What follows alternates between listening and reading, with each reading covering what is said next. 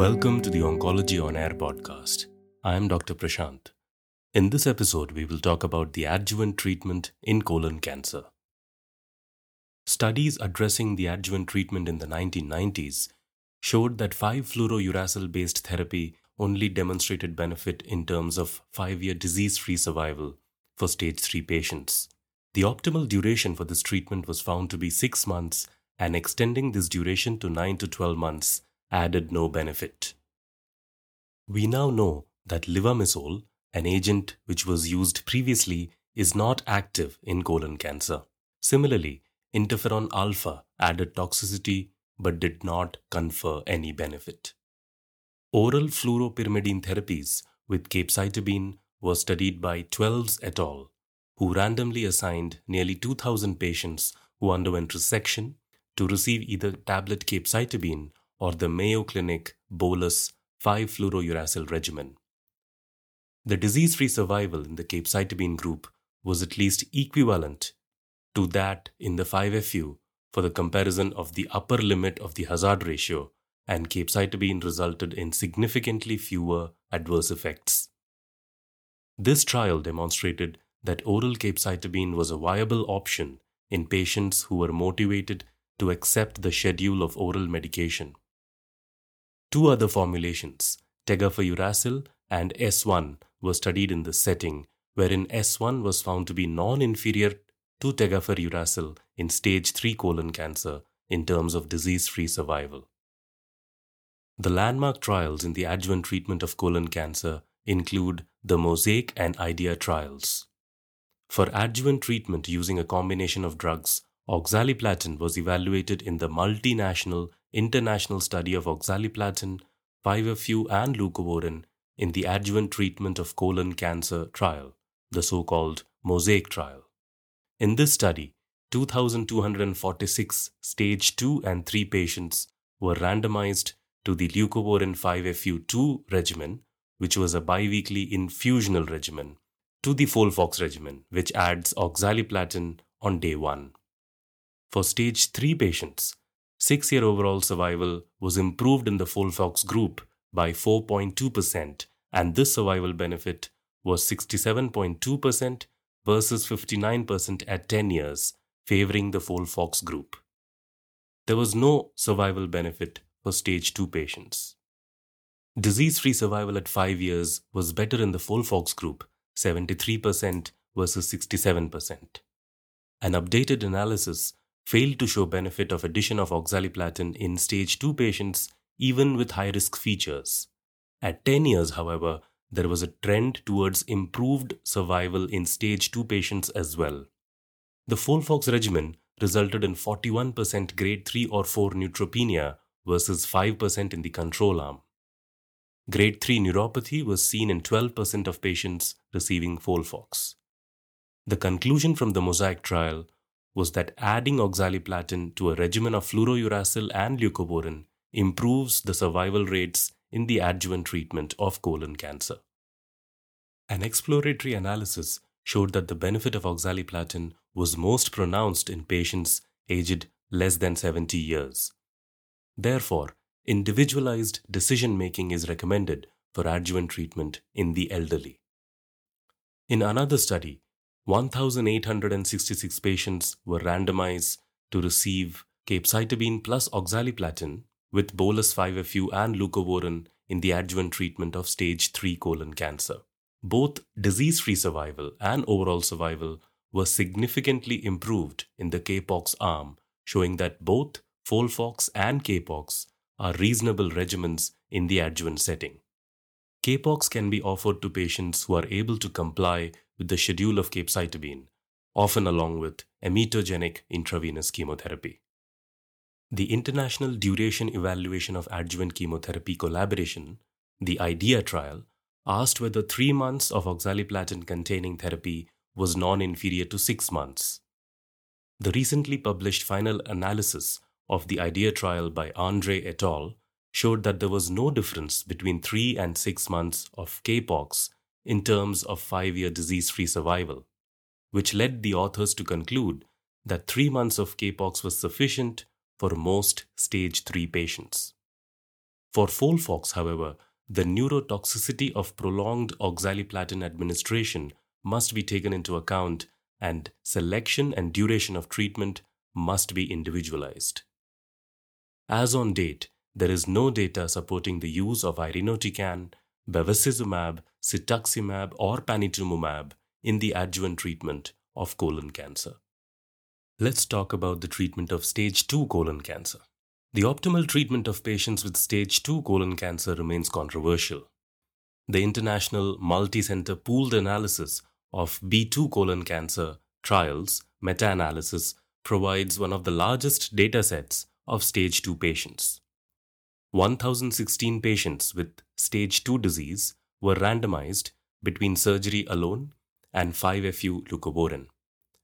There was a numerical difference in the overall survival by 2% in the favor of the arm that received adjuvant treatment, but the difference was not statistically significant. Recent trials have not provided any consensus either, with a trial that analyzed data from nearly 25,000 patients, 75% of whom had one or more prognostic features, found no survival benefit from the adjuvant regimen. The SAKURA trial failed to demonstrate benefit for patients who received 1 year of adjuvant chemotherapy compared to surgery alone. Wu et al. Performed a systematic review of 12 randomized control trials, including both colon and rectal cancers, that suggested improvement in 5-year overall survival and disease-free survival for both sites, as well as significant reduction in recurrence risk for stage 2 colon cancers. Several prognostic indicators have been identified that correlate with a higher risk of subsequent failure in stage 2 patients. These include obstruction or perforation of the bowel, elevated pre- or post-operative CEA, poorly differentiated histology, and tumors not demonstrating high levels of MSI, or an 18q deletion in colorectal tumors, which may correlate with a poor prognosis. Additional cited poor prognostic factors include macroscopically infiltrating tumors, high serum CA 19.9 levels, extensive venous invasion, male gender, age more than 50 years, and less than 12 dissected lymph nodes. It appears that patients with one or more of these risk factors are closer to stage 3, and therefore adjuvant treatment may be offered. The choice of chemotherapeutic agent in this setting is also a matter of debate. While patients with an exceptionally poor risk stage 2 may benefit from oxaliplatin, an update from the MOSAIC trial demonstrate no benefit to the use of oxaliplatin in stage 2, even in patients with 1 or 2 risk factors. We will now discuss the use of MSI as a predictive biomarker for chemotherapeutic benefit. In a meta-analysis, Ribic et al. Investigated the usefulness of MSI status as a predictor of benefit from 5-FU-based adjuvant chemotherapy in 570 stage 2 and 3 patients from 5 randomized trials in which no treatment control arm was used. In the 287 patients who did not receive adjuvant treatment, those with tumors exhibiting MSI high had a superior 5-year survival compared to patients with MSI low or microsatellite stable tumors. In the patients with MSI low or microsatellite stable tumors, chemotherapy resulted in improved survival versus no chemotherapy, with a hazard ratio of 0.72. However, 5-FU leucovorin did not improve survival in patients with MSI high tumors. 5-FU leucovorin was associated with improved outcome in both stage 2 and stage 3 patients who were microsatellite stable or MSI low with a hazard ratio of 0.67 in stage 2 patients and 0.69 in patients with stage 3 colon cancer. In contrast, in patients with MSI high tumors, treatment did not improve survival and in fact was associated with a trend towards worse outcome for both stage 2 and stage 3 cancers. However, data from the NSA-BP trial failed to confirm the findings of Ribic et al., wherein the use of MSI as a predictive biomarker for chemotherapy benefit was not supported by data. The ECOG 5202 trial is currently ongoing and is aimed at studying the feasibility of using MSI as a predictive biomarker to not treat patients who are positive for the same while treating the others with FOLFOX and bevacizumab. Data indicates that patients with MSI high stage 3 tumors, while having a more favorable prognosis than microsatellite stable tumors, do nevertheless achieve benefit from, and in the absence of contraindications, should receive 5-FU-based adjuvant therapy. This recommendation is further supported when considering oxaliplatin-based chemotherapy in stage 3 disease. A more recent analysis of MSI impact in stage 3 disease in the N0147 trial suggested a more complex and nuanced impact, with MSI high tumors having a favorable prognostic impact when arising in the right side of the colon, but actually having a negative prognostic impact when occurring in the left side. The reason for this difference remains unclear. However, the different embryologic origins of the left and right colon and the resultant different venous drainages may contribute to this difference. The treatment options for stage 3 patients is thankfully less complicated. In the absence of contraindications, patients with node-positive colon cancer should receive postoperative chemotherapy. Incorporation of oxaliplatin into the routine adjuvant treatment of colon cancer should be regarded as standard practice. CAPOX is the preferred option in appropriately motivated and reliable patients based on the IDEA trial, and 3 months of total treatment is appropriate for most stage 3 patients. At the time of making this presentation, FOLFOX or CAPOX are the regimens of choice in the treatment of all patients with stage 3 colon cancer in the absence of specific contraindications. Oxaliplatin is associated with side effects of peripheral neuropathy that can adversely affect patient function and quality of life, leading to reduced duration of treatment. The timing of this adjuvant treatment is traditionally commenced between 3 to 8 weeks of surgery, with a 2010 meta-analysis showing that delaying treatment beyond this time frame is associated with inferior outcomes. We will now talk about biomarkers which may help us risk stratify these patients.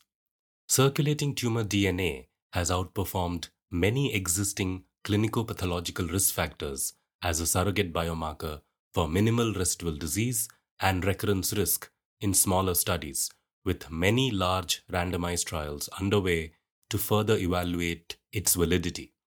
This is particularly important for risk stratification of stage 2 tumors and selective use of adjuvant treatment. Other areas of investigation involve serial monitoring of circulating tumor DNA during chemotherapy to inform on efficacy and the possibility of early discontinuation or escalation, as well as after therapy completion as a tool for detecting recurrence much earlier than conventional surveillance methods. The Oncotype DX recurrence score was validated in the CALGB 9581 and NSABP C7 trials, as well as in the Dutch TME trial. It is the only externally validated assay available for commercial use and is based on a 12-gene signature that separates 3-year recurrence risk into low, intermediate, and high, 12%, 18%, and 22% respectively, independent of clinicopathologic features. It has been shown to be highly prognostic in stage 2 and 3 patients receiving 5-FU leucovorin and enables better discrimination of absolute oxaliplatin benefit as a function of risk. The newly published Sunrise study provides the validation of the Oncotype DX score in stage 3 cancers that were not treated with adjuvant therapy. Another notable signature, Coloprint, is an 18-gene prognostic classifier developed on fresh frozen tumor tissue to identify 5-year metastasis-free survival. Separating patients into 2 risk categories, this assay is particularly precise in identifying low-risk stage 2 cases that can be managed without chemotherapy irrespective of MSI status. It also appears to better classify high-risk patients than clinicopathologic factors alone. While the signature has been validated twice in retrospective trials, it is not yet available for commercial use. Let us now talk about investigational adjuvant approaches, which include portal vein infusion, intraperitoneal chemotherapy, and vaccines. Portal vein infusion, with the so-called Octroi regimen, wherein intraportal 5-FU and oxaliplatin was given, followed by adjuvant modified FOLFOX6 for 6 months, reported a significant improvement in the primary endpoint of 3-year disease-free survival compared to standard modified FOLFOX6. 5-year overall survival data are still pending. While the cytoreductive techniques of surgery are becoming increasingly standardized across the world, there exists a tremendous variation in the HIPEC component, including, most importantly, the choice of the infusional drug. The American Society of Peritoneal Surface Malignancies published a comparison of cytoreductive surgery and HIPEC using oxaliplatin versus mitomycin C in patients with peritoneal carcinomatosis from colorectal cancer.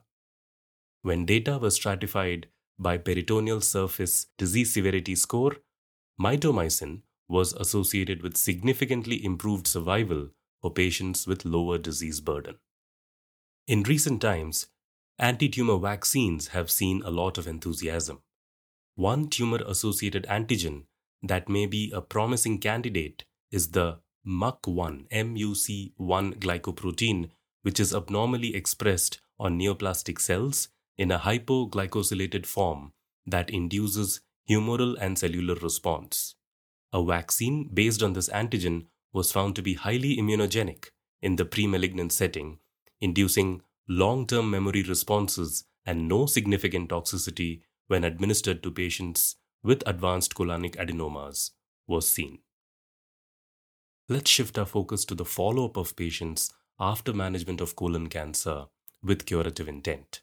According to the American Society of Clinical Oncology, recommendations for follow-up include a clinical examination and CEA every 3 to 6 months for the first 3 years and every 6 months for years 4 and 5. CT scan of the chest and abdomen is recommended once a year for the first 3 years. Repeat colonoscopy should be performed 1 year after surgery or immediately after adjuvant therapy if no preoperative exam was completed, and then every 3 to 5 years depending on findings. CT scans and CEA should not be continued beyond 5 years. If the CEA level is elevated on repeat testing, imaging studies should be performed consisting of CT scans and a thorough evaluation of the colon with colonoscopy as well. If no recurrence or second primary is detected, watchful waiting and repeat of CT imaging at approximately 3-month intervals versus a PET scan with FDG can be considered. If disease is discovered, it should be managed as indicated.